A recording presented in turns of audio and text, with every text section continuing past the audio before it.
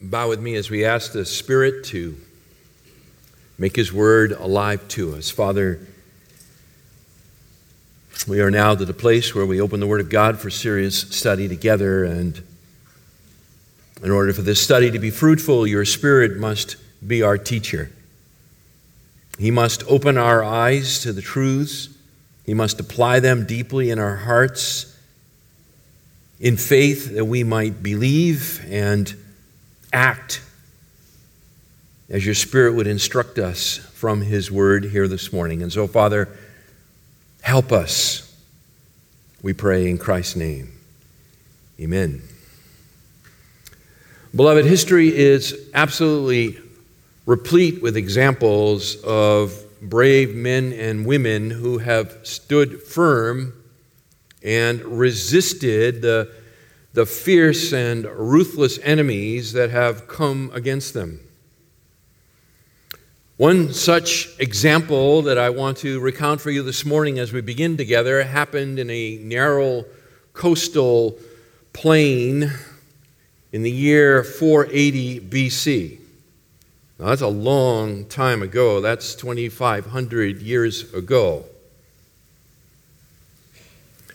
But 2,500 years ago, in this narrow coastal pass, a massive army was repulsed temporarily by a small band of valiant men. 10 years before, when Darius had suffered a humiliating defeat by the Athenians at the Battle of Marathon, the Persians spent that next 10 years rebuilding their armies for the invasion of Greece. And after 10 years, Darius' son Xerxes gathered together his army, and the estimates on this army are all over the place. And so I'm going to place it at 1 million men, and that sort of falls now in the middle of the estimates. So 1 million-man army was conveyed across the straits from Turkey and into Greece. Xerxes is also known to us as Ahasuerus, the king of the book of Esther. Most believe that actually the book of Esther occurs following this military campaign that began here in 480 BC. As you can imagine, to bring 1 million-man army in an invasion force doesn't come by a surprise. It doesn't come as a surprise to the country being invaded. They know it's coming.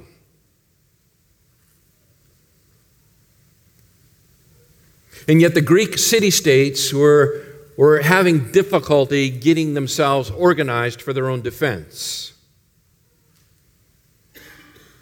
So a small group of Greek warriors marched out to meet the invasion that they might fight a delaying action that would provide enough time for the defenses to be organized back home. King Leonidas and his 300 Spartan soldiers were accompanied by several thousand other Greek troops, and they arrived at the pass of Thermopylae. And there they set up a defensive position. They chose wisely because they set up at what's known as the Hot Gates. It's a narrow choke point where the cliffs are high to the left and the Gulf of Maltus is to the right, and at its narrowest point it's only 15 meters wide, less than 50 feet between the water and the hills, the cliffs. And there they set up their defensive position. Prior to the battle, which was a 3-day affair, Xerxes sent messengers to Leonidas and demanded that the Greeks surrender their arms. To which Leonidas replied, "Molon labe, come and take them." The first day of the battle, the Persians marched their armies into this choke point, and they were slaughtered. the Greeks held. The narrow pass nullified the overwhelming numbers of Persian troops. The next day, the Persians attacked again and were repulsed again. But sometime during that second day, a Greek trader went to the Persian king and told him that there was a kind of a narrow, secret pass through the mountains that would eventuate in the rear of the Greek defenders. Becoming aware that the Persians were now in the process of encircling Leonidas and his troops, the Greek king sent home those that remained, and he stayed with his 300 Spartans and about 700 Thespians to cover the withdrawal of the rest of the Greek troops. On the third day, the Spartans were surrounded and annihilated by the Persians. A monument erected at that place bore the following inscription: "O stranger, tell the Spartans that we lie here obedient to their word." In other words, we stood fast. We stood fast. Open your personal copy of the Word of God to the 6th chapter of Paul's letter to the church at Ephesus. We are returning for a second time to this section, verses 10 through 20, which is the final teaching section of this book. Following Paul's instructions here in this section, he will rapidly close out the book with some final matters and be at the end of this really great letter. Paul's final instruction to the Ephesian believers concerns the topic of spiritual warfare, because they, like us, or I probably should say us like them, are engaged in a great spiritual conflict. A great spiritual conflict. It began in the garden. It is Satan's long war against God. And it continues to rage. Now, even though Christ has defeated the demon, or the devil and his demons through his cross, and they are a defeated foe, they are nonetheless still active and dangerous and have not surrendered. They have not surrendered. Now, we don't talk much here in this church about demons and so forth, and the reason we don't is because the Scriptures don't spend tons of time talking about them, in particular instructional letters to the church. So I was saying to somebody the other day, you read the Gospels and you see a lot of demonic activity. And even in the early part of the book of Acts, but as the book of Acts proceeds and the church is rolling out over that next 30 years, the demonic activity declines. You get to the New Testament epistles, and there are not that many passages that deal with Satan and the demons. But he is real, and his minions are active. And if you are a child of God this morning, you are a target. You are a target. Now, as if it's not enough that our flesh and its proclivity to sin were not there tripping us up, right? Paul says that we have a spiritual enemy. We are under a spiritual assault with an unseen enemy. As I told you last time, in this passage, verses 10 through 20, 4 times Paul uses the word histemi, or a derivative of it, a word that means stand. 4 times he says that in this passage. verse 11, verse 13 twice, and then in verse 14. So it is the theme of the passages we are to stand or to resist this onslaught. And by this use of this word, Paul is conveying the need for the believer to live a life that is pleasing to the Lord by not retreating in the face of the demonic onslaught that has been brought against them. We noted also last time that back in chapter 4 and verse 24, where Paul says we are to put on the new man or the new self, which is in the likeness of God, has been created in righteousness and holiness of the truth, that theme is picked up again here in this final section. And really, the armor of God, which is what this section sort of is probably entitled in your Bible, is an explanation of what it means to put on the new man, put on the new self, to live for Christ. Let me read the text before we dive in here. Finally, Paul says, finally, and of course that means he's getting ready to wrap things up here. So finally, be strong in the Lord and in the strength of his might. Put on the full armor of God so that you will be able to stand firm against the schemes of the devil. For our struggle is not against flesh and blood, but against the rulers, against the powers, against the world forces of this darkness, against the spiritual forces of wickedness in the heavenly places. Therefore, take up the full armor of God so that you will be able to resist in the evil day, and having done everything, to stand firm. Stand firm, therefore, having girded your loins with truth, having put on the breastplate of righteousness, and having shod your feet with the preparation of the gospel of peace. In addition to all, taking up the shield of faith, with which you will be able to extinguish all the flaming arrows of the evil one, and take the helmet of salvation and the sword of the Spirit, which is the Word of God.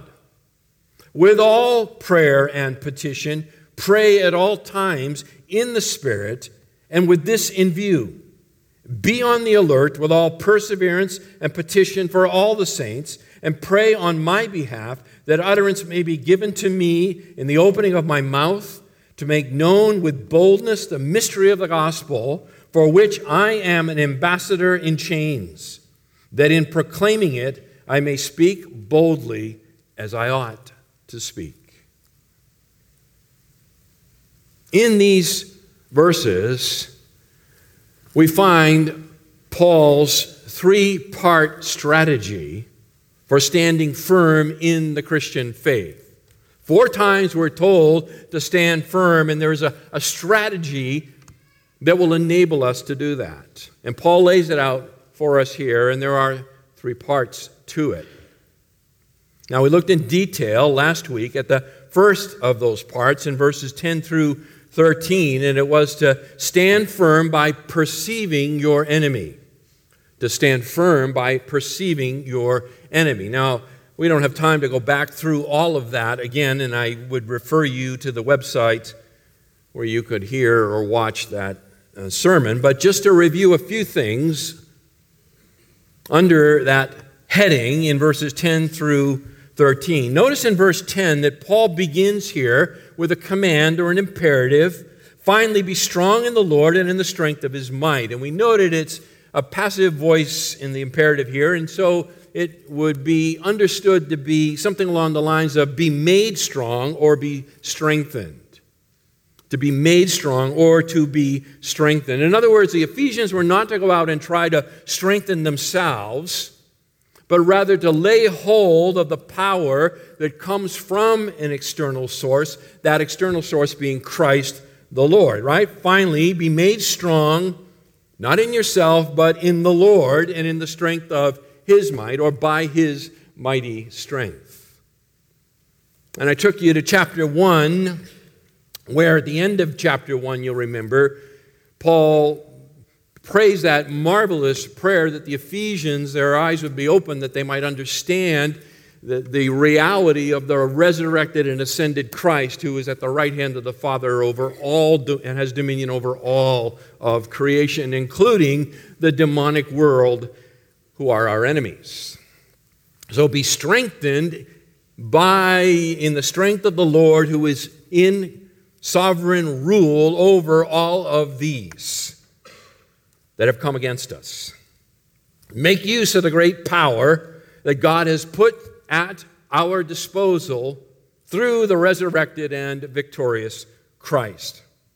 And the means by which they are to do that, down in verse 11, is to put on the armor that God supplies. That's what it means, the armor of God. It is the armor that God supplies. That's the means by which we are to be strengthened or made strong in the power of the Lord to stand firm against Satan and his minions.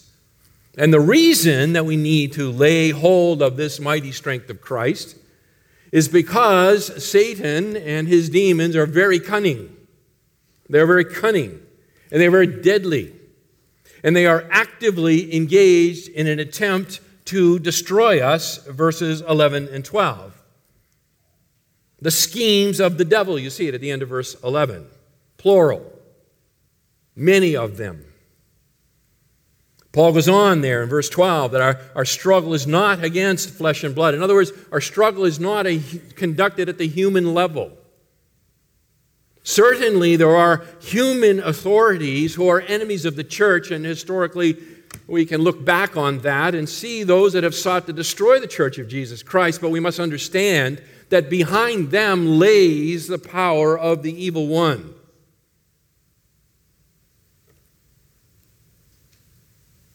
And last week, as we noted, beyond that, there is the individual attacks of the evil one upon you and I, and he uses a multitude of means by which he seeks to set us aside in our Christian faith.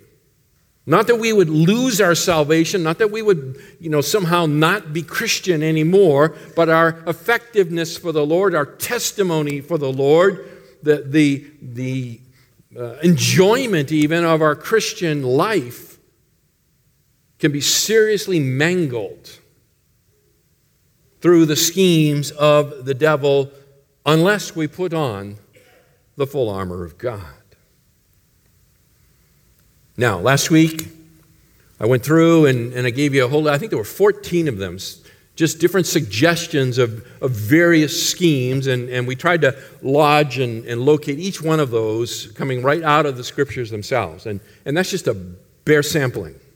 And it was designed to get you to think about some possibilities of how you may or may not be under attack. Now, like any battle, the time to prepare for the battle is not when the bullets start flying. The Spartans weren't able to stand against the weight of the Persian Empire by marching to the hot gates and then saying, okay, now what are we going to do? Like a playground football team, right? You go out for a pass and, go 10 feet and turn around and I'll hit you. Okay? That's not how it's done. The Spartans trained. They were an elite fighting force. They prepared ahead of time for the battle. They were well armored. And they stood. And they stood in the gap. And so the time to prepare is not when the fighting begins, but well in advance of that fighting. And that's what Paul's basically saying here, verse 13. Therefore, take up the full armor of God so that you will be able to resist in the evil day, and having done everything, to stand firm. In other words, having done everything, having put on the armor of God, you have done what needs to be done. That armor put on and then empowered through prayer, and we'll get to that here when we get to it. Then stand firm. Be ready for the fight and stand firm. So, stand firm by perceiving your enemy, understanding your foe. Secondly, this morning, stand firm by putting on your armor. Stand firm by putting on your armor, verses 14 through 17.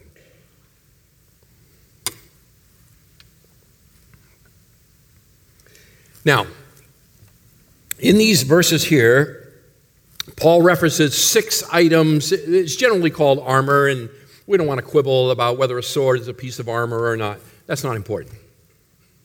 Paul lays out 6 items. I'm going to call them armor. 6 items of armor here. And interestingly, these items are very closely connected to some of the prophecies of Isaiah. If you look in the cross note, if you have a study Bible, you look in your marginal notes, your cross references, you'll see that. Isaiah chapter 11, verses 4 and 5, Isaiah 59, verse 17. So these words of Isaiah are very much in Paul's heart and mind as he's writing here to the Ephesian believers, and he's drawing on that. And in those prophecies, it speaks of the armor that belongs to Yahweh, Yahweh's armor.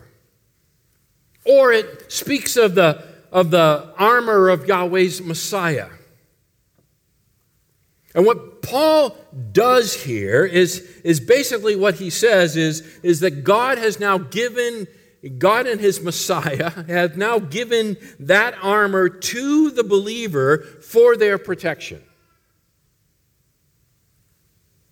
So when we put on the armor of God, we are putting on the very armor that God himself and God's Messiah wears. Now we're speaking metaphorically, of course. Okay? It's metaphorical language here. God does not run around with a helmet on. Okay, just to make sure we understand that. But we bear the responsibility to put it on, hence the imperative in verse 10. Okay? So it is God's good work done for us through Christ, but we have a responsibility here to put it on. So whose responsibility is the sanctification of the believers? God's or the believer? Yes. Yes. Yes. Okay? Now, I think it's also important to note that at the time Paul is writing this letter, this is what's called a prison epistle, and Paul writes this letter while under house arrest. The end of the book of Acts, Acts 28, verses 30-31, the book of Acts closes out, and we're told that Paul is under 2-year house arrest in Rome. Okay? We also, if we combine his words in Philippians chapter 1, verse 13, I'm not going to turn you to any of these, but just, mark it down. You want to look it up, whatever. But if we kind of bring that together, there Paul says that the whole Praetorian Guard has heard about the gospel through his imprisonment. That's basically what he says. So it's pretty likely that as Paul's writing this, he has God's armor, as the prophet Isaiah had spoken about in his mind, and he also likely has the image before him of a Roman legionnaire. I mean, it's not uncommon to see legionnaires throughout the empire. I mean, they're the ones who kept the Pax Romana, the Roman peace. And so those guarding him in house arrest, they didn't carry shields around. I mean, that's a battlefield implement. But it certainly was not anything that was uncommon or that the readers of that day would not have been able to easily identify what it was, okay? So I think Paul's using that as well, the metaphors there, to communicate this important final words for the believer. Now, grammatically, okay, we need to make a couple of grammatical points. Grammatically here, the first 4 pieces of armor are the means by which the command to stand firm is accomplished. Okay, we're to stand firm. How? What's the means by which we stand firm? It is these first 4 pieces of armor. In other words, we stand firm by putting on the armor. Next week, we'll talk about the other 2 pieces, okay? So, let's bore down here a little bit, verse 14. Stand firm, therefore. Okay? Stand firm, therefore, having girded your loins with truth, verse 14, or as the ESV would translate it, having fastened on the belt of truth. So the first item of armor that the believer must strap on is truth, Paul says. The first thing to be strapped on is truth. Truth is that which is reliable, that which is trustworthy. Truth lies at the heart of the gospel. Why? Because Jesus is the embodiment of truth, right? John 14:6, I am the way, the truth, and the life. No one comes to the Father but through me. So truth lies at the very heart of the gospel because Jesus is the embodiment of truth, and Jesus lies at the heart of the gospel. So it should not be surprising that Paul would list truth as the first piece of armor, because truth is foundational to the Christian life. Truth is foundational. You know what? That's what makes Christians so hard to get along with from the pagan point of view. It's because we always are insisting that there's truth out there, that there's reality, that not all paths lead to the top of the mountain, and all of that sort of stuff. And it only matters if you're sincere and whatever. And we say, no, there's only one way to God. And that insistence that there's only one way to God, and Jesus is the way, and Caesar is not Lord, Jesus is Lord. It sets up these clashes that are not reconcilable, and lies behind the hostilities that are brought against the Christian church. Okay? I mean, we stand for truth because God is true, though every man be found a liar. Now notice here in Ephesians, and you probably already figured this out if you've looked at your watch, there's no way this guy's going to make it through this whole section. So don't worry, okay? This is worth it. If we look at the book, we will see the theme of truth. For example, back in chapter 1, verse 13, the gospel is called truth. Paul begins way back there, and the gospel is called truth. Verse 13, in him, that is in Christ, you also, he's speaking to the Gentiles here, after listening to the message of truth, you see it? After listening to the message of truth, the gospel of your salvation. The message of truth. What is the message of truth? The gospel of your salvation. Having also believed, you were sealed in him with the Holy Spirit of promise. Okay? So the gospel is called truth. It is truth. Over in chapter 4, verses 20 and 21, we see the same thing. He says, but you did not learn Christ in this way, if indeed you have heard him and have been taught in him, just as truth is in Jesus. Right? So we have been taught in Jesus. What? We have been taught the gospel, and the gospel is truth. We have been taught the truth.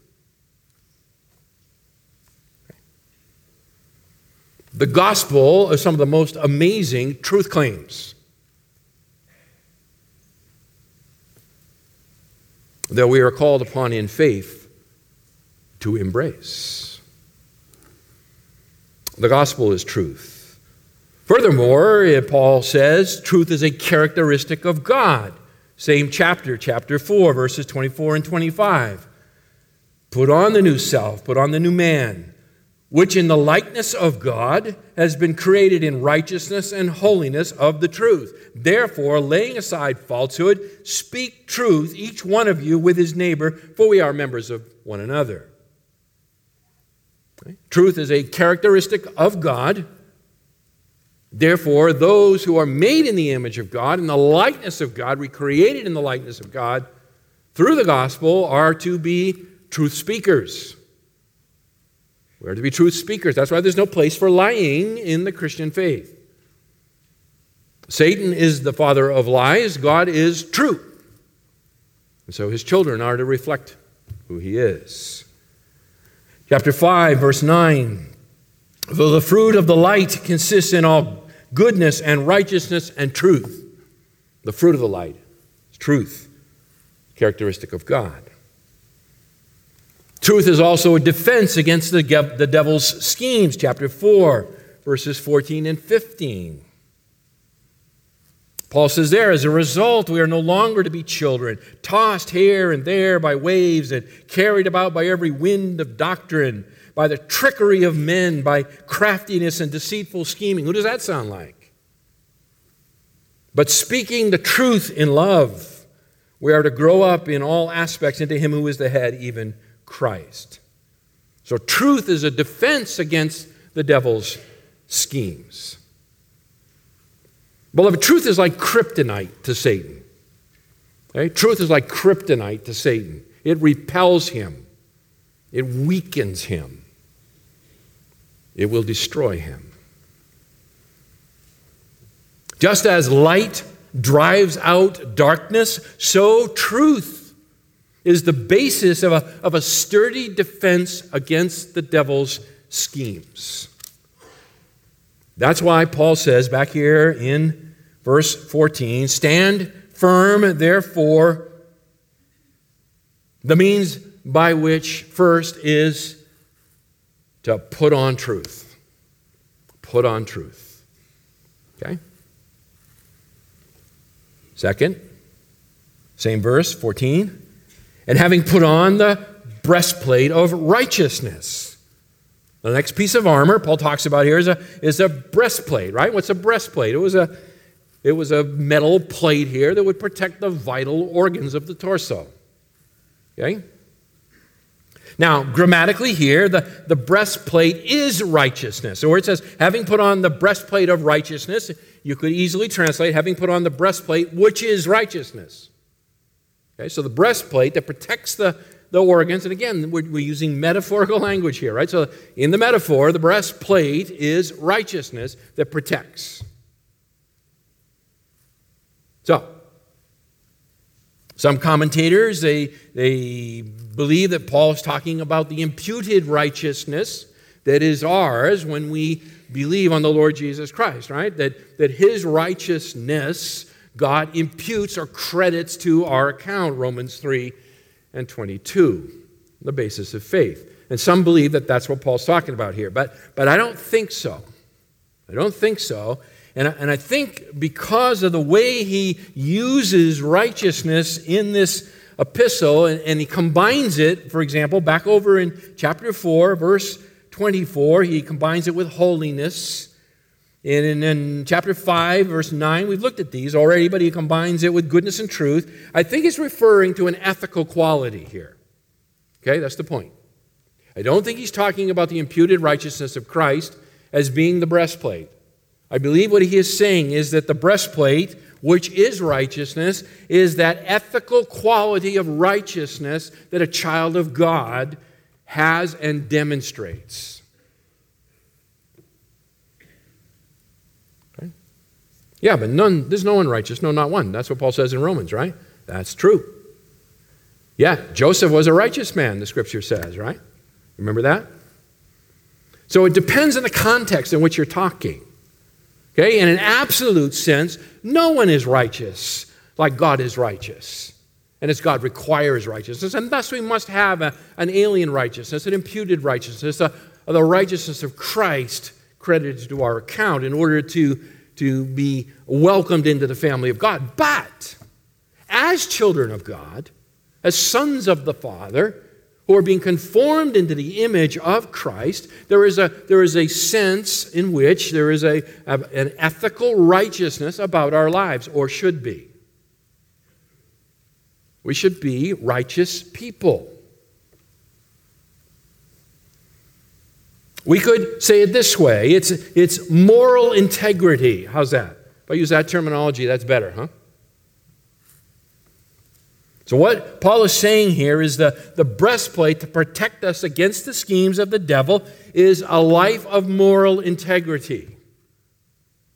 Now, it's not a moral integrity brought by pulling yourself up by your bootstraps. We already said that back in verse 20 or verse 10, right?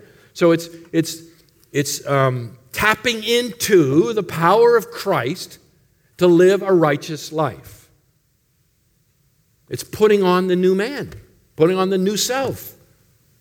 Not the old man who lived this way, but the new man who lives like this. If lying is what used to characterize your life as the old man, then the opposite character of that is truth. And so you are a truth speaker. That's what it means to put on the breastplate of righteousness, to live with integrity. Okay, back in chapter 4, you can go back and look at those sermons. Paul gives a bunch of examples. Not this, but this. Not this, but this. I think that's what he's talking about here. So here it is. Okay, money statement. We resist the devil's schemes by living with moral integrity. We expose ourselves to devastating wounds when we do not. Say it again for you. We resist the devil's schemes by living with moral integrity, but we expose ourselves to devastating wounds when we do not. Okay? That makes sense? So, what does it mean to live with integrity? What does it mean to live with integrity? If this is the defense against the schemes of the devil, part of the defense, then what does it mean? What does it look like to have a life of integrity? Well, I think we can boil it down to a pretty simple statement. Living with integrity means you have nothing to hide. Living with integrity means you have nothing to hide. In other words, you are the same person privately as you appear to be publicly. Same person.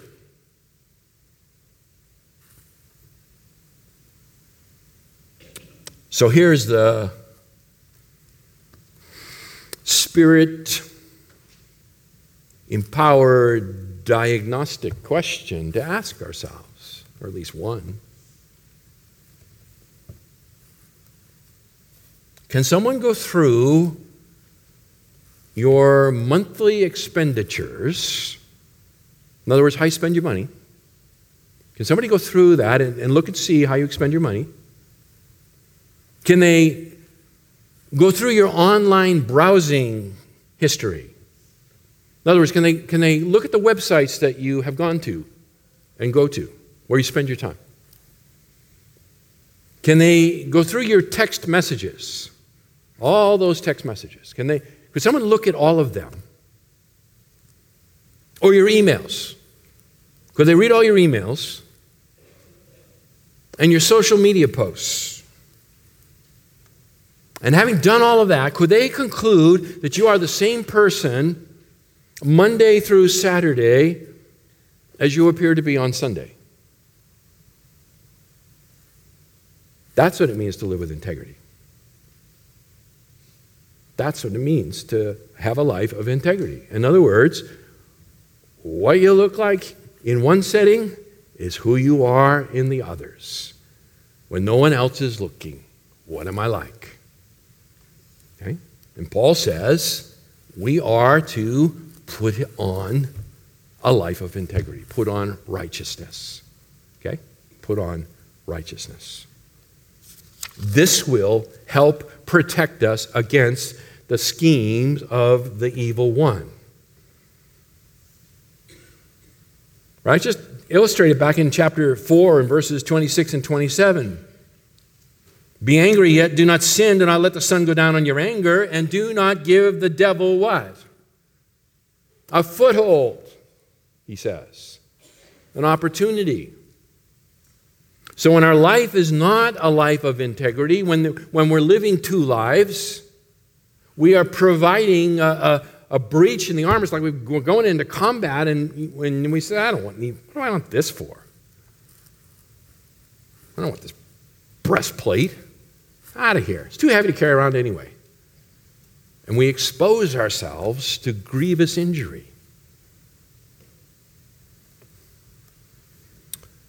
Verse 15.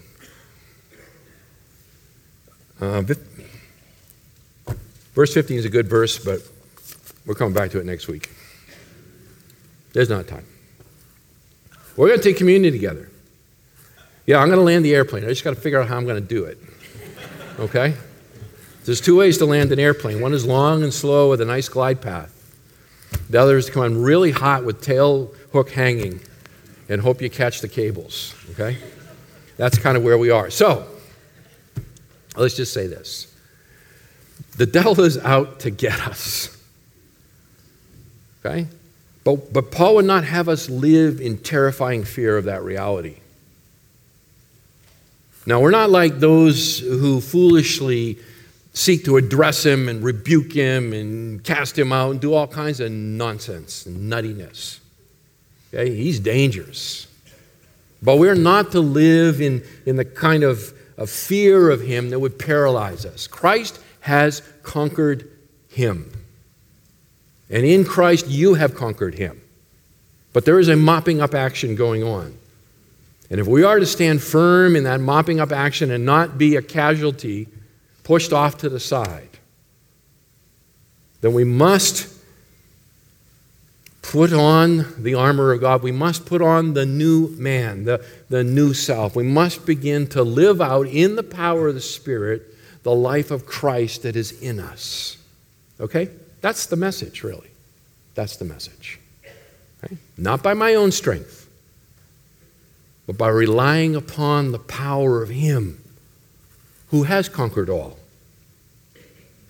and freely gives it to me and to you if you're a child of God. Let's pray. Father, we didn't get as far as originally intended, Lord, but may your Spirit use what we have covered and apply it appropriately and enable us to just begin to think on these things. Father, I pray that this week, even for my brothers and sisters here, that you would help them to make some time during the week to review this passage and to think about it a little as they consider their own situation, recognizing that they are in a battle. And Father, we need to be prepared for that battle. And so help us in that now, even now. We pray in Jesus' name. Amen.